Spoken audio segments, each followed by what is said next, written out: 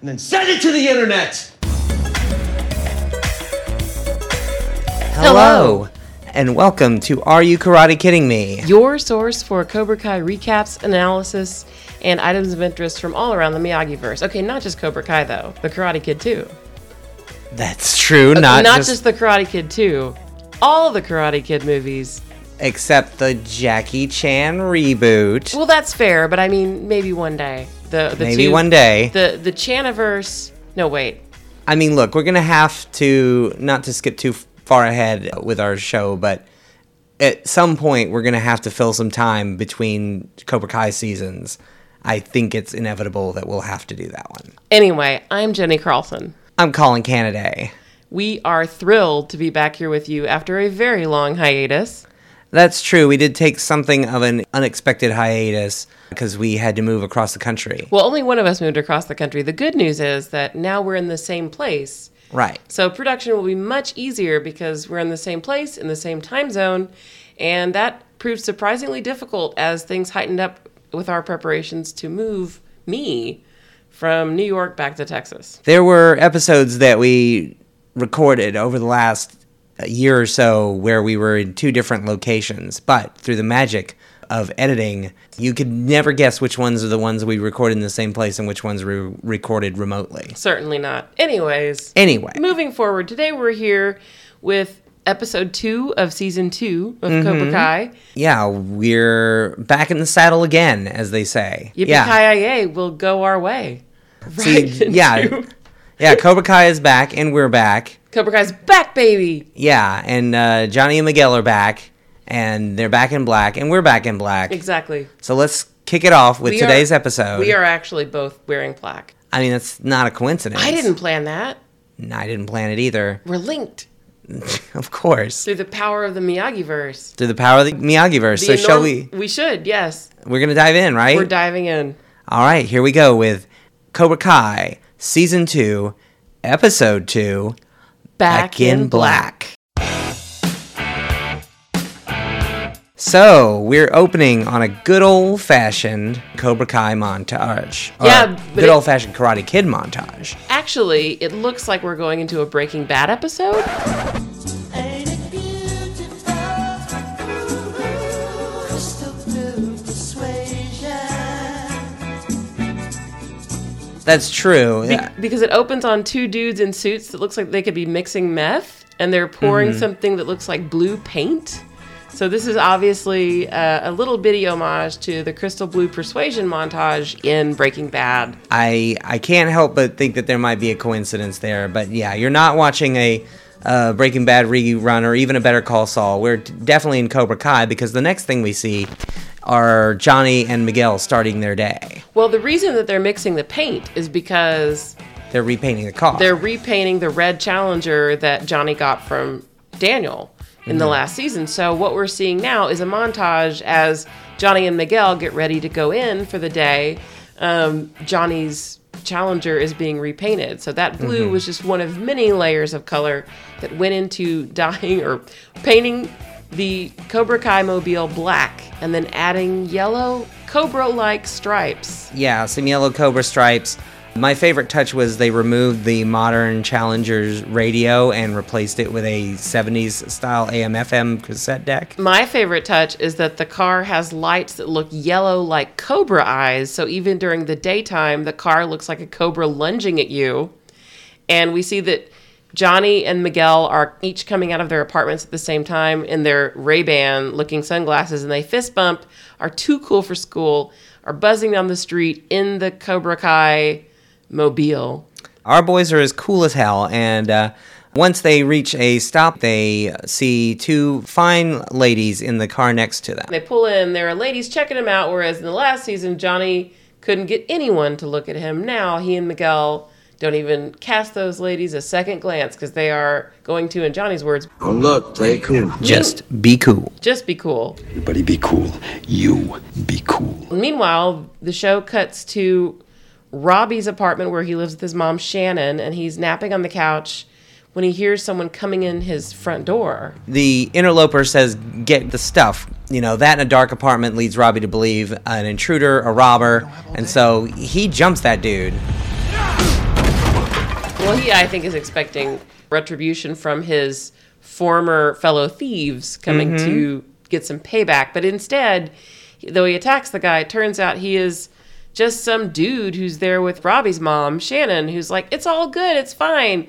This is Rick, and he's flying me to Cabo. Well, Cabo adjacent. Rick's played by Matt Mangum here. Rick is basically the kind of guy that we fear Robbie may turn into if he goes back to the dark side. Robbie is concerned about the bills. He's concerned about practical things. Like the rent. His mom reassures him that everything will be fine without providing any specifics. Huge red flags there. Indeed. Robbie then threatens Rick. You hurt her? Next time you won't get up. I find it very odd that Rick fails to get the point of the threat when he just got the shit kicked out of him. Exactly. Rick's like, Ooh. Robbie doesn't believe for a second that Rick is going to pay the rent like Shannon promises, and so he's pretty mad, right? Oh, for sure. In fact, he's pretty salty when we next see him at Miyagi-Do. When we segue to Miyagi-Do, Robbie is punching the shit out of a punching bag while Daniel is inside looking at the long line of Miyagi-Do sensei, the pictures over the years, and he's hanging up an interesting movie still of Pat Morita's Mr. Miyagi, not really looking at the camera, and a very tight shot. Yeah, and he like proudly puts that on the wall and is clearly thinking about his place in this larger lineage. He wants a place on the Wall of Fame, which will be pretty easy to do since it's the Wall of Fame he installed himself. Indeed. Meanwhile, Sam is pulling up in her car and she sees Aisha calling her, and she's happy because she wants to rekindle that relationship. So she answers the phone only to find that Miguel has swiped Aisha's phone. That's not creepy at all. No. Yeah, so he tries to convince Sam that he's sorry and that, can they just, figure this out? And Sam is not having any of it. And she's like, I can't talk right now. Can you just tell Aisha to call me back?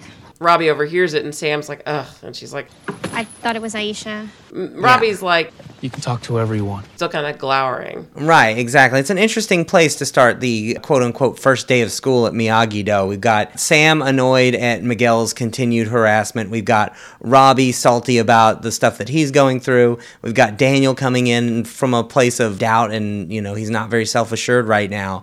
And so together, the three of them jump right in with the first lesson. And what is this first lesson? We see Daniel carrying a big bag of some white powder. But it's not what you think. Yeah, it's not the Terry Silver special. No, it's not. I know. This is not an 80s movie. It's probably just flour. He's stabbing it with something, and he's using it to trace a circle of white powder out on the driveway of Mr. Miyagi's house. And this is where he's going to teach Robbie and Sam the wheel technique. Yeah, the wheel technique, the newest secret Miyagi-Do technique, guaranteed to grant victory to its users. So we had the crane kick, we had the drum technique, and now we have the wheel. I'm not sure if Daniel has called it the wheel yet, but it's definitely round, and those two kids are getting in that circle. Mm-hmm. And they're bowing to start their practice. Meanwhile, back at Cobra Kai, we see the two new kids on the block.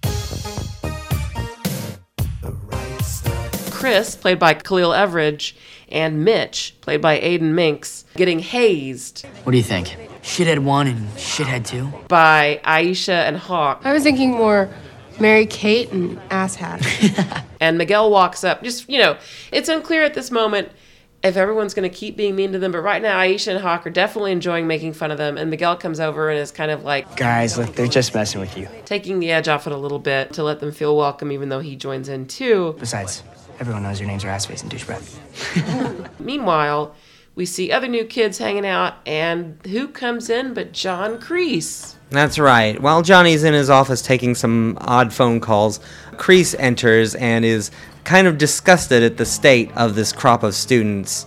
Miguel approaches him, kind of like the maitre d' of Cobra Kai, and he's like, "Have you been helped, sir?" And it's Kreese who says, No. But maybe I can help you. That's right. It's a nice little wink to the idea that maybe Miguel is Kreese's secret son. But I think that, that was one of those fun fanfic ideas that I've seen floating around out there. But Johnny is not thrilled to see Kreese because he's like... What the hell is wrong with you? I said tomorrow. Kreese is already flipping the script on Johnny by coming in at a time they didn't plan. Kreese is one of those guys. You give him an inch, he'll take a mile. So Kreese is like... Tomorrow, today. Who can keep track, huh? Yeah, he didn't look that confused when he was glowering at that kid's "Future is Female" t-shirt a minute ago. Yeah, he's already insinuating himself into the situation. Exactly. So now we go back to Miyagi-Do, where Robbie and Sam are trying to go around this wheel. And they have moves, but they're not in sync. Neither of them are feeling it. Neither of them are really taking it seriously. Sam quips, Yeah, at what point do we do the hokey pokey and turn ourselves around? She's like, How exactly are we supposed to do that?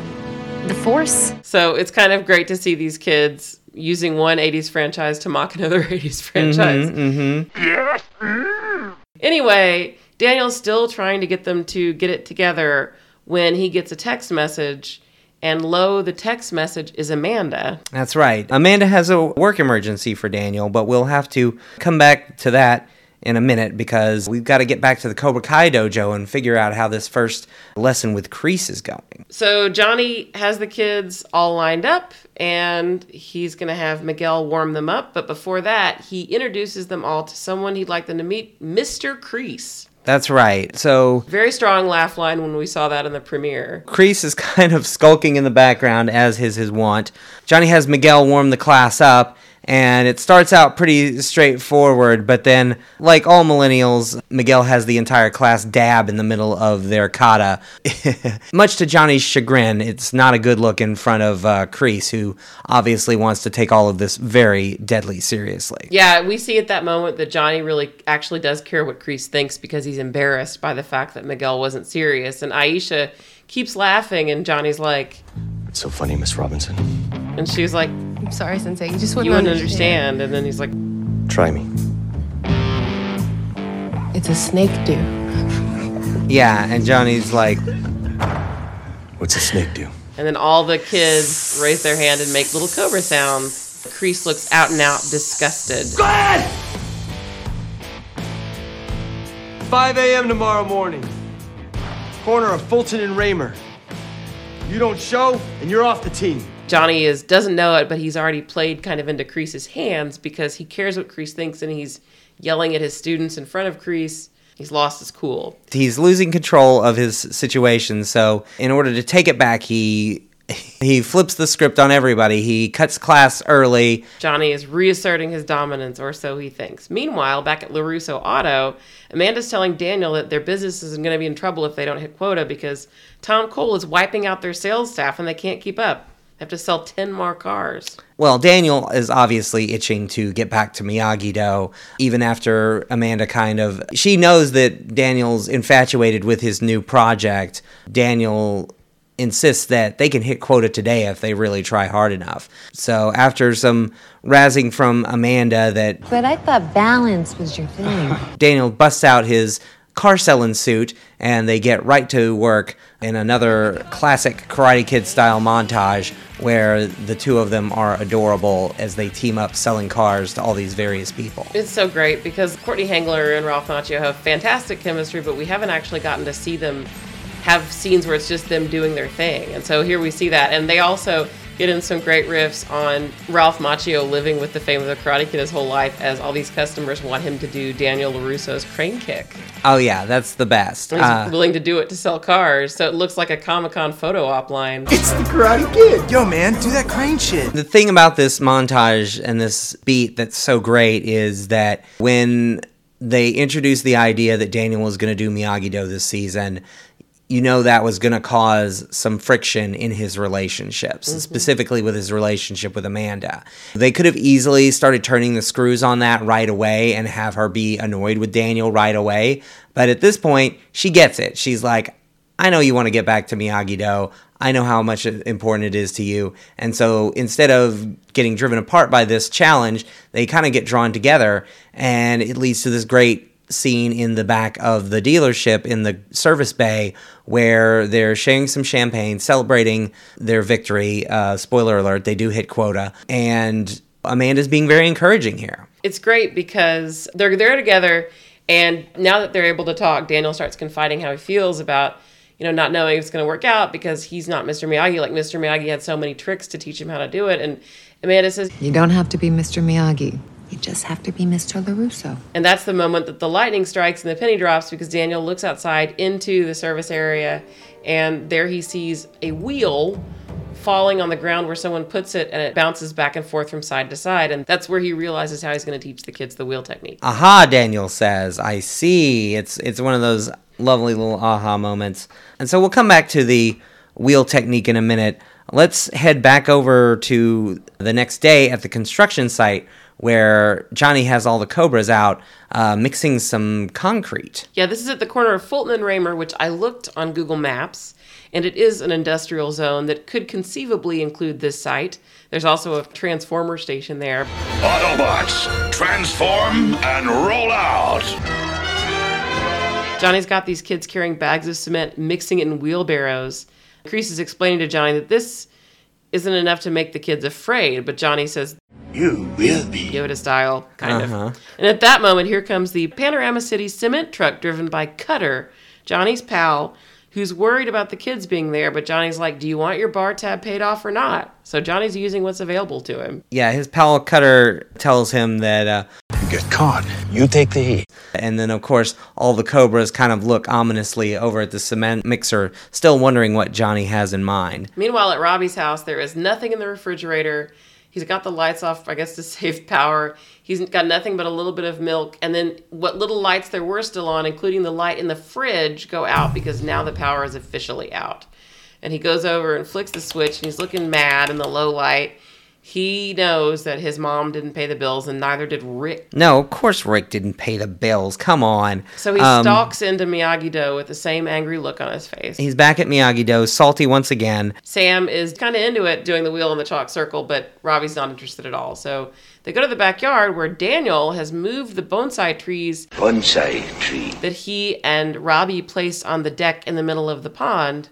And now he's telling the kids that he's, really got the technique they're going to use to learn how to do the wheel. It looks like Daniel has converted the pond sculpture that Mr. Miyagi designed into a Double Dare style obstacle course. On your mark, get set, go!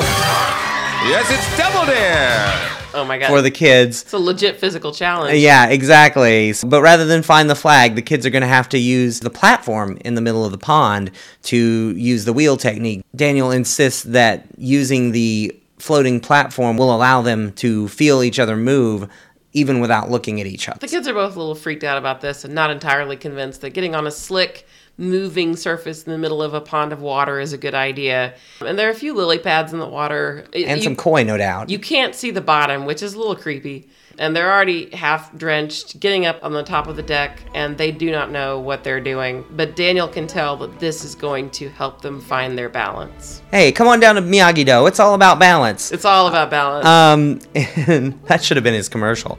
No one would have come. Yeah, we're not quite there yet. So they give it a try. It looks like things are going okay, but they lose it on the first kick. Well, they go a couple of rounds, like just doing the basic moves. And it's so cute the way Daniel's engaged with them and they're engaged with each other because now they're serious, right? Now they're plugged in. Mm-hmm. And this is the first time we've seen Sam and Robbie be on the same page emotionally as well in a long time, at least this season. But when they kick, Robbie goes down and then Sam goes down because without one, the other can't stand up straight. Daniel makes them get back up again. They get knocked down, but they get up again. And they're never going to keep them down.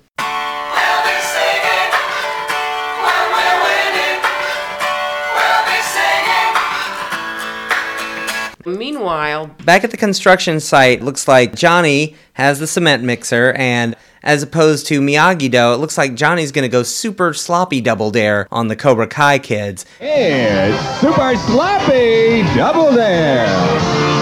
As he instructs them that they are going to climb inside the cement mixer in a complicated metaphor. Johnny tells the students that a champion can either move forward or get stuck where they are like the cement. And do they want that to happen to them? And of course, they don't. Once they see what's going to happen to them by getting into the cement truck, they're protesting. Sensei, this seems kind of dangerous. I mean, the fumes alone. That's when Kreese steps in to set them straight. Quiet! Look at all of you. I can't believe this pathetic pack of pussies competed in the All Valley. And let alone one. The kids aren't taking Johnny seriously until they get this additional Kreese pep talk. Because Kreese explains that Johnny took them to the mountaintop. He's the best there ever was in Cobra Kai. Of course, the kids are also impressed. The skulking, dour-faced stranger that's been creeping in the back of their class is their sensei's sensei. He said he would know because he was Johnny's sensei. There is a moment where the penny drops, and we also see Kreese becoming a little more of a swaggerer than he has been up to this point.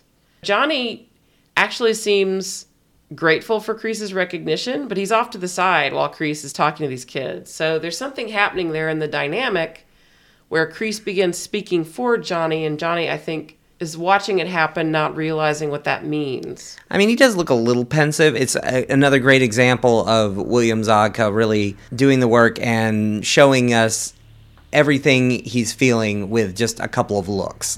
He's a very good nonverbal actor, for sure. Of course, the first kid to consent to go in is Miguel. Some great cinematography here where we see Miguel, just his face at first reacting to what he sees, and then a wider shot from inside the cement truck as we see the cement waiting to be moved, and Miguel slips down and falls. Then Hawk is behind him coming in. Then we cut back to Miyagi-Do where, as the music swells, Robbie and Sam are beginning to sort of balance each other out.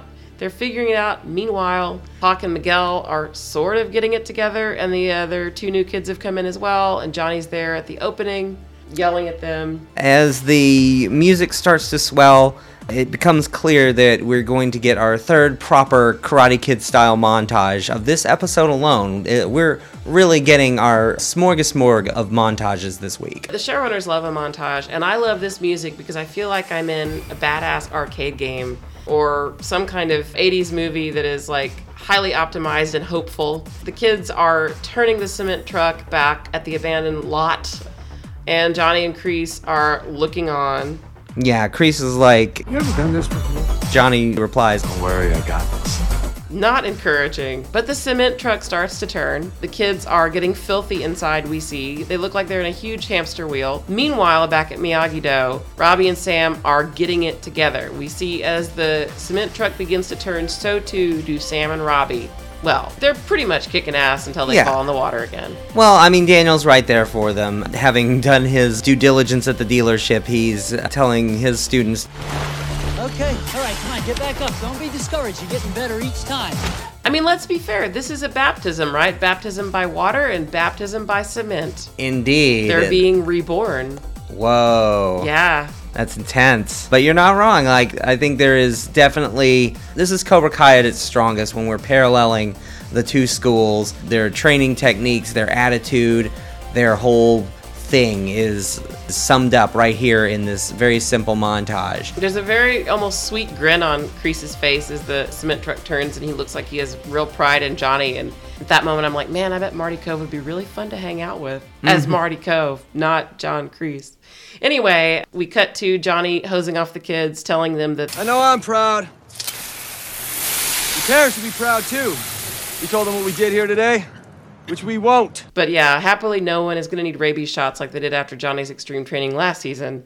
They're just a little dirty. Yeah, it looked like it worked. It worked for Miyagi-Do. It worked for Cobra Kai. It's a good day. Everybody wins today. Yeah, we see Johnny and Miguel getting back on the same page with one another again, as Johnny tells him, if you keep pushing, you'll go to places you never even dreamed of. Meanwhile, back at Miyagi-Do, Sam and Robbie are also proud and wet after their effort. Yeah, Sam and Robbie are both happy. They're on the same page. Robbie's sorry about earlier, he says. My mom took off. I guess she missed some bills. But I'll see you tomorrow. He's not asking Sam for help. He's just like trying to explain what his mood was. Yeah. But this leaves Sam in a more thoughtful state of mind. And then it cuts to Daniel, who's looking at the long row of Miyagi-Do senseis and saying aloud, maybe he'll earn himself a place on the wall yet. Again, the wall that he created. But you got to respect that kind of, that's just tells you the kind of earnestness that exists in Daniel's heart. It's creepy because it's an eerie evocation of young Daniel, and also Ralph Macchio doesn't really look much older than his teenage self, so I don't know how he does it. At any rate, his moment of pride is cut short when Sam walks in to say, Hey, Dad, Do you have a second? In a line straight out of an after-school special, she asks him, How much do you know about Robbie's home life? We get a little inkling of Robbie's home life, which leads to our very next scene, which is Robbie's place where he's in the dark pouring himself cereal by lamplight. yeah, and he hears a knock at the door, and it's Daniel, and Robbie's like, what are you doing here? And Daniel says, I could lie and say I was in the neighborhood, which is, of course, a callback to him lying about being in the neighborhood when he came to gloat at getting Johnny's rent raised last season. But Daniel tells Robbie it's all right and explains that, we can tell that Daniel's going to take Robbie in for the night. Cut back to the LaRusso manse. Daniel is discussing the situation with Amanda. Amanda does agree to let Robbie Fonzie himself right into the LaRusso manse. Amanda also says, He can stay here tonight, but if we're talking about long term, we're going to have to talk to his parents. Daniel's like, I tried his mom, and she's like, he has a father. Whoopsie. I know. So, Daniel's going to have to go consult with Johnny. But where is Johnny? Johnny is at the Cobra Kai office going through papers and listening to Kreese praise him for all of his efforts. Takes guts as a sensei to put your students through that. Johnny's like working hard, and I think playing it cool a little bit with Kreese, not wanting to let on that he at all cared what Kreese thought. Kreese, meanwhile, is trying to get Johnny to have a beer with him. And he's like, well, Kreese is suitably impressed that Johnny didn't kill his students. A low bar, but still an achievement nonetheless. That achievement deserves a tall boy. Exactly. Kreese is like trying to cajole Johnny. He's like, well, you could walk me through tomorrow's lesson. And then Johnny goes, You're coming back tomorrow, huh? and just looks a little pensive. Little pensive there. Not happy about that. Not necessarily unhappy, but not happy. Well, speaking of pensive moments, we've got the next scene over at Johnny's apartment. That's where Miguel lets himself into Johnny's apartment with his spare key. Johnny should normally be home by then, but, Kreese has kept him at the office late. Well, it looks like Carmen may have whipped up some more of her plantain specialties because he explains to the empty apartment because he's trying to call out for Johnny. He explains that he's brought some extra food. He's going to drop it in the fridge. He says his mom doesn't want Johnny to eat Slim Jims anymore for breakfast. Already dropping hints that Carmen has a special place in her heart for Johnny. Yeah, that's been my hope, so good for them. But the problem is that he has to go over to the fridge where that picture of Robbie from 2010 is sitting. A picture of Robbie in his 2010 Junior Soccer League kit, which is, of course, very perplexing for Miguel. Who says aloud, Robbie Keane? Robbie Keane? Dun, dun, dun. There's only one man I know who plays soccer in the Valley. Lone Star! Oh, sorry, Robbie Keane. Cut to, oh my God, we're at Nestor Mart. And there, played by Vas Sanchez, is Nestor. Nestor is back. Unfortunately, he has to deal with Kreese, who apparently just dropped some sort of slur on him because he is not too happy at this moment. Yeah, whereas Johnny was just kind of your run-of-the-mill useless white dude to Nestor in the first episode last season. Now Nestor is being out-and-out harassed by Kreese with Johnny there. But Nestor comes out and yells at Kreese, not Johnny, but just at Kreese.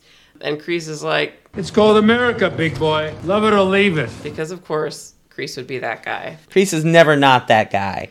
And I love that Nestor is not going to go down without a fight. Like, he's yelling at them as they walk away. And, of course, Kreese is telling Johnny how he's bashing Nestor as Johnny just says nothing. But then Johnny looks up, and they both look up and see who's standing there but Daniel LaRusso. That's right. Kreese isn't done pissing off people today because once Daniel catches sight of Kreese, he utters, Dead my ass. That's right. Daniel is pissed off. And, Kreese... Well, what do you know? The gang's all back together. Looks so satisfied that they can all be together again, and he can gloat. He can gloat, although what is he gloating about? The fact that Mr. Miyagi is dead? Daniel gets back at him by talking about how are your knuckles doing, referring to the time that Mr. Miyagi lured Kreese into smashing his knuckles through car windows. And we can see that Kreese actually looks a little timid there in that moment. Daniel asks Johnny, What's this? All part of your new Cobra Kai, Johnny? These guys are so good at this. And of course, Kreese just tries to use that as ammo, putting his hand on Johnny's shoulder to say, Well, maybe you want to see a little bit more. Because this man's going to make Cobra Kai bigger, better than ever. And Johnny shrugs that off. Johnny's moved beyond that for now. I mean, he doesn't tell that to Daniel. He's just like, What are you even doing here? all Daniel says to him is, I came to ask you a question. Daniel drops the whole Robbie thing once he sees that Kreese is back. So he drops the rather ominous warning that You're both in for a rude awakening. and then he peels away in his Audi. And it's obvious that the showrunners wanted to give us this gift of setting it up. It's heightening that confrontation that Johnny and Daniel had in the second episode of season 1 by bringing them in again in the same place, but in a vastly heightened circumstance. And we can see that Kreese is just dying for Johnny to fight Daniel. If we're looking at season 2 as a movie, one continuous long movie, then this must be the inciting incident where Daniel sees that Kreese is back. Dun dun dun. It's like while they're razzing each other, you know, the waver in Daniel's voice says it all about how disgusted he is at the fact that Kreese has returned and could potentially have been pulling the strings behind Cobra Kai's return the whole time. Johnny just sees it as, you know, this guy's back. I didn't know it either. Exactly. So, like, that's it. And that's it for Cobra Kai Season 2, Episode 2, Back in Black. Wow. Wow, indeed. So what were you about to say about this final scene? Well, there's a lot of setup happening in this episode, and I remember we saw it twice. Actually, no, we've seen it many times. But we saw it once at the premiere, and then again when it aired. And it's a great cliffhanger for early in the season. When you watch it along with the other episodes, it feels like part of the set creation for what comes at the turning point in this season. But at this moment, the tension is huge. I mean, what's Miguel going to think about Robbie Keane and Johnny having his picture? What's going to happen now that Daniel has Robbie at his house? Mm-hmm. And what is Johnny going to do now that we see that he cares what Kreese thinks? Which, of course, we could have guessed, right? And who the hell is John Kreese? There's so many tantalizing possibilities still to come at this point. All we know is that there's opportunities for tension, right? There are opportunities for tension. It's not just negative tension, right? Like there's some kind of spark between Robbie and Sam. True. There's friendship and understanding and excitement about a new thing. Yeah. We've still got to sort out Sam's relationship with Aisha. Exactly. And Sam's relationship with Miguel, because even though she had good reason to leave him in the lurch last season, that's not how teen feelings go. You can't just cut off the way you feel. No. So, yeah, there's a lot happening here. I feel like they heighten things very quickly. So what are your thoughts, Colin? Like I said, I think that this is definitely kind of kicking things off with a bang. I can clearly see why they showed these 2 episodes back to back at the premiere, because they really kind of form a piece. They kind of reestablish, again, if you're looking at these seasons as like long movies rather than individual episodes, then season 2 is like the sequel to season 1 in a lot of ways. To have a proper movie sequel, you kind of need to reestablish your main characters, you need to reestablish the threat, you need to kind of get everybody back on the same page so that then you can drop some dramatic bombs that are going to scatter everybody again, right? Yeah. So these 2 first episodes kind of form, they're setting the table again, and then this thing that happens right at the end of the second episode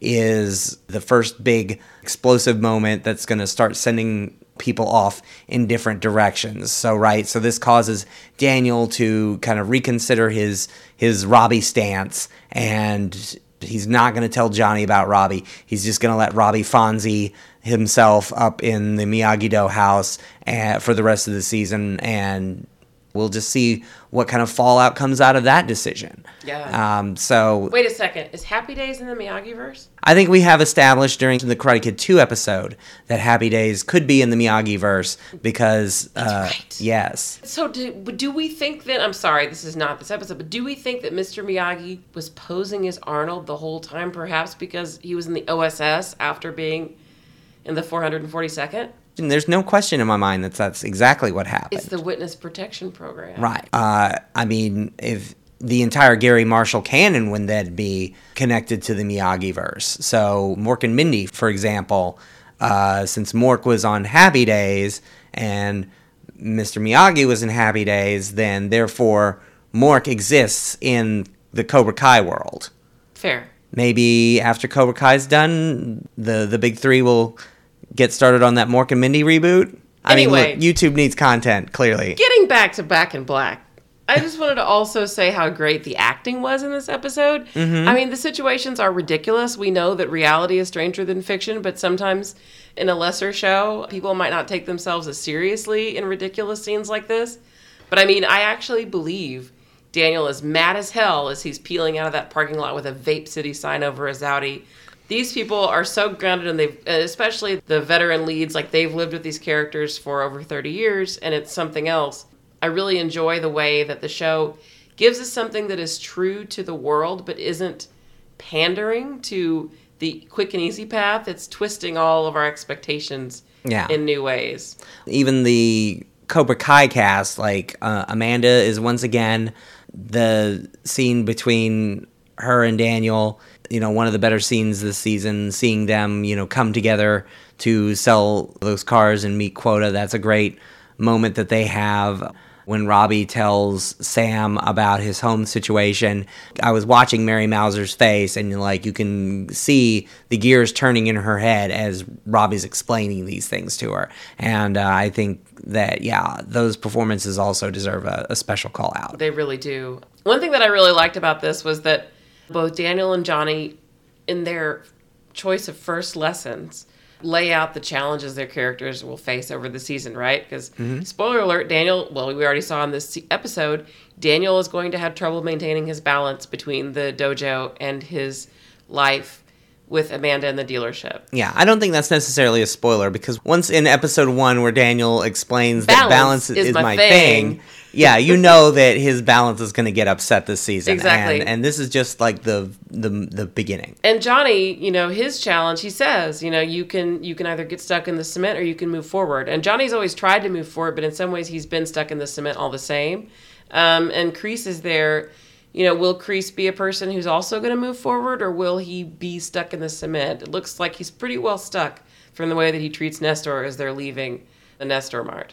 That's a great call out as well, is like the choice of lesson is very telling. Can the senseis learn their own lessons? Because, you point out it's very clear that Johnny literally did nothing with his life for nearly 20 to 30 years if the events of, season 1, episode 1 are to be taken literally. And, Daniel's first lesson is about balance when his whole life balance is being interrupted itself. So, yeah.